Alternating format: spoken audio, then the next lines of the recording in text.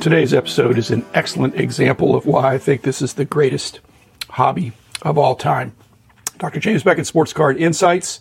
Thanks sponsors, Topps, Panini, Upper Deck, Heritage Auctions, Huggins & Scott Auctions, Burbank Sports Cards, Mike Stadium Sports Cards, ComC.com, and Beckett Media, Beckett Grading, Beckett Authentication. And thank you, Carl, and thanks to your dad as well for sharing this very nice story of a family and a legacy of a card set that is really tough. And unpacking that was fun. I got most of it in this episode. I'll have a few outtakes for you later because I thought it was an interesting story worth sharing. So thanks, everybody, and here's the interview.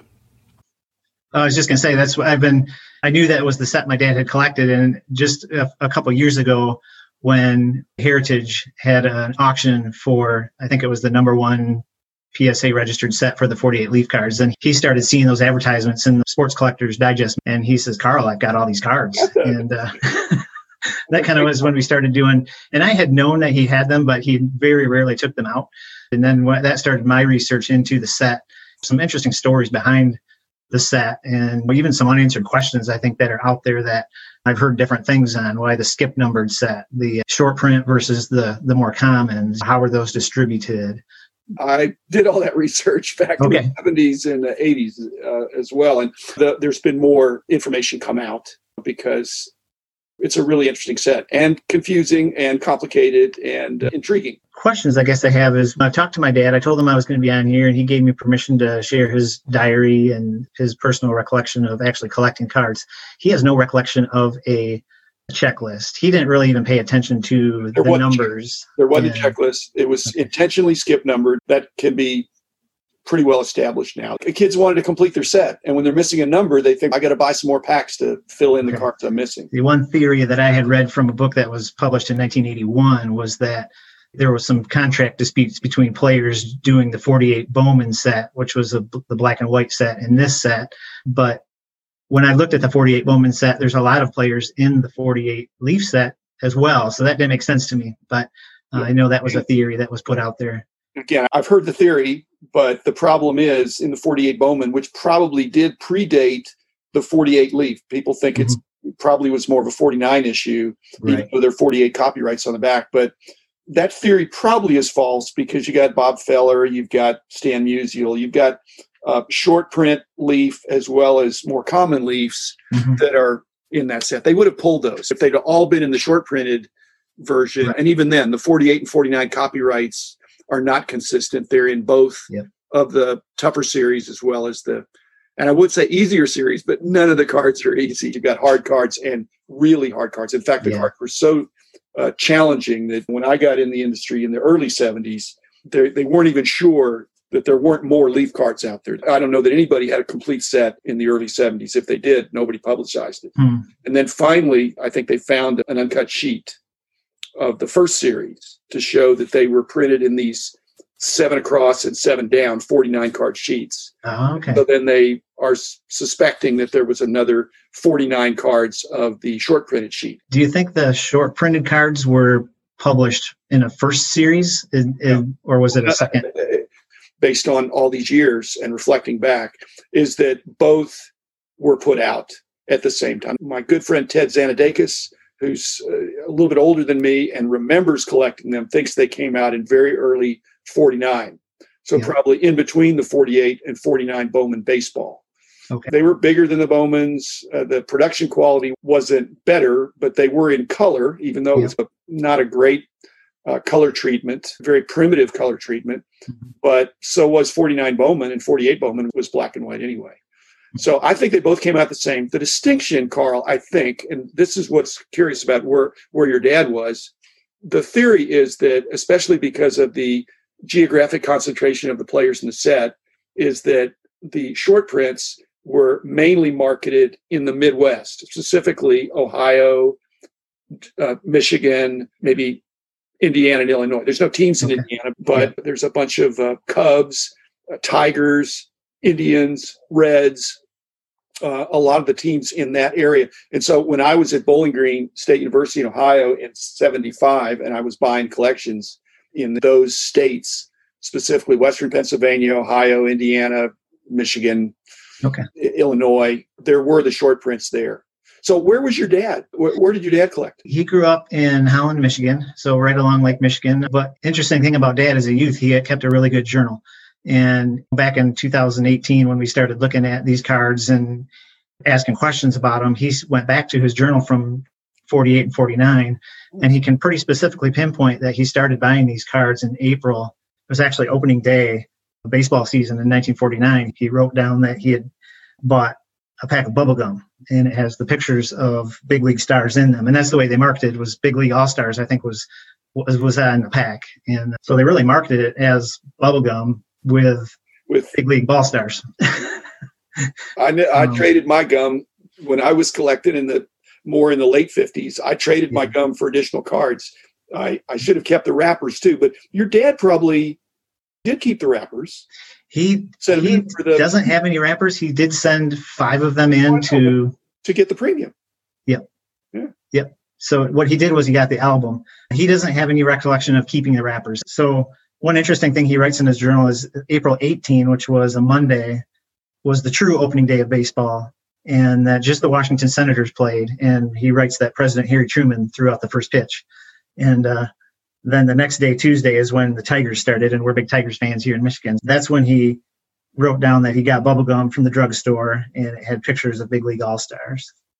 But all of these cards, all of his were the regular print, not the short. They were all the commons. He actually, when we looked at through, they're not common. No, the Series 1 or Series 2, however you want to call it, they're not the short print series. So he actually had 50 cards, and he had all 49 of the non-short print series. He only bought them from the one drugstore here in Holland, and he bought them for probably 2 months, according to his diary. So they must have collated quite well, because he doesn't remember trading. He does have a record. He does say that I think it's the next day, April 20, he bought several packs of gum, sold the gum in school, and he kept the cards for himself. So brilliant. I said the only thing he messed up, he should have kept the wrappers, the box, any of the things.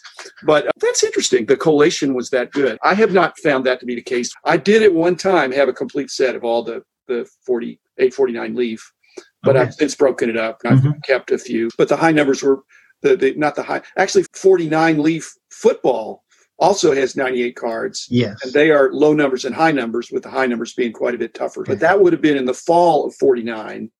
So probably maybe the Leaf Company learned its lesson. Kids didn't like the skip numbered thing. And yet, from your dad's experience, I doubt that he bought 10 packs to get 50 cards. I think they were 5 cards per pack. I asked him that just yesterday, and he thought he paid a penny for a pack, and he wasn't sure how many were in each pack. Well, yeah, okay. There may have been 1 per penny or something. They're different. A lot of those sets had penny packs and nickel packs and things like that. But cool. Okay, and so when he had this collection, was it still intact? And then, yep. So what he did was another one of his later that month, he wrote an entry where he sold. He says he bought a few more packs of gum, and they were the last packs in the box at the drugstore. So they gave him the poster, which was on the bottom, which was Lou Gehrig. Those are known as the 49 leaf premiums, I found out after doing some more research. And those are very tough to find. And actually not real collectible, I think, because they're bigger. Yeah. So finding them in good condition is tough. And he actually thought he lost those. He couldn't find them for a long time. And just a year ago or so, he was looking through his stamp collection, and he found them tucked in between layers of stamps. He had 4 of them that he had picked up, and he remembers he wrote down that he got the Lou Gehrig one, and he remembers going back to the drugstore to buy more cards, and the shop owner had saved some because some of the kids didn't even want them. So he would just give them to my dad. I was going to say he had 4 of them. He kept those in good condition. And then what he did later, he records that he sent in 5 of the wrappers and got the album to store the cards in that was advertised on the back of a lot of the cards. So that was like a 36-page black cardboard book. And what you did was to store them in, there was like a 4-corner tab album. So you slipped the cards in one to the top or the bottom. You manipulated the card to get it to fit in. And so that's where he stored them. And then he kept them in there for years. And probably about 25 years ago, he took them out of there. My oldest nephew took an interest in them, and they put them in a 9-page sleeve. And then again, got them into his sleeves and then just never did anything with them. He stored them back again in his safe, and that's where they sat. It wasn't until 2018 that he had seen the advertisements from Heritage Auctions, and he's, my goodness, I have all these cards. And so that's when we started reviewing it as a family and talking to him about, what do you think you want to do with these? And I honestly didn't even know he had really, I remember slightly looking. Other cards too, or were these the main? That was the only year he collected. And I was thinking about that the other day. I talked to him. I said, when he was born in 1932, I collected as a kid, starting when I was 10, 11, 12, 13. I collected 79 Topps was the first year I started collecting. Well, when he was 10, that was like, there wasn't any cards out there because it was in the middle of World War II. That makes sense that he didn't collect before then. And then after that, when he started making a little bit of money, that's when he started collecting these cards. I asked him why he didn't keep collecting, and he says, I don't know. I just stopped. So maybe he graduated from high school or something. Yeah. My dad had cards. I got cards from my dad. My dad was born in 1925, so a little bit older than your dad. Yep. And so he had 33 Gaudis, so that's when he was 8 years old. He had a bunch of those, some 34 Gaudis, some of the other mid-late 30. He had a few of the heads ups and black and white things like that. But then he also had some play balls, which would be to your point that by 1940, my dad's 15. But the culture was different then. He even had just a few 41 play balls. So then my dad is 16, and you're thinking high school, again, simpler days, but cool. Okay, and so your dad, whose decision was it to distribute these to your siblings or to do some kind of necessarily, but that's an interesting thing.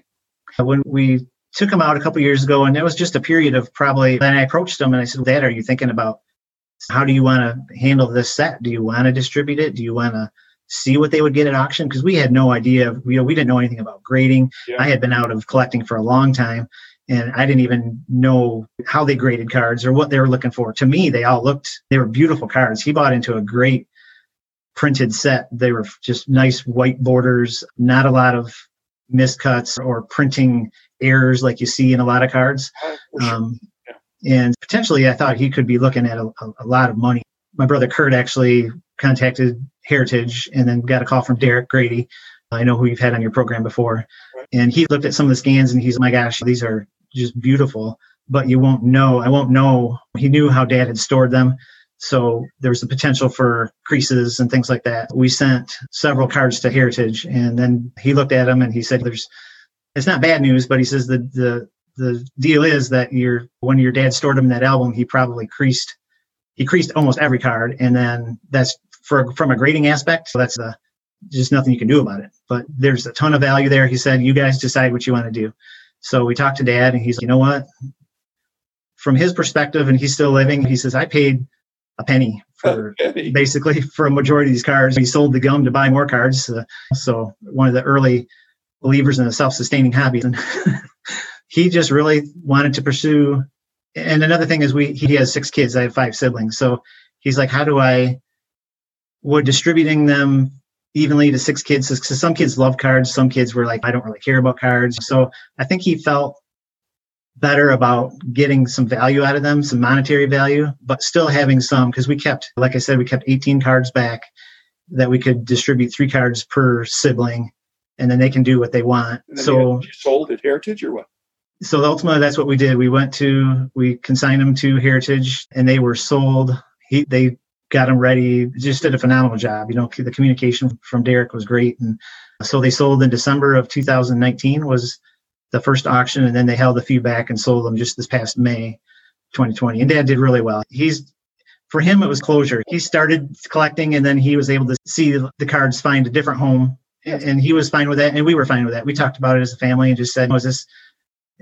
And then that's where, because I had told you one of my episodes that was your favorite was on mortality with John Newman, and we talked about that. What's the legacy you leave? And he's always been about giving and treating your neighbors yourself. And for him to be able to use some of this newfound money, really, he wasn't ever planning on, had no idea that these cards were even worth that type of money. He got a nice check and he gave a little bit to us, and he has been given to his charities, and he's got a great story to tell.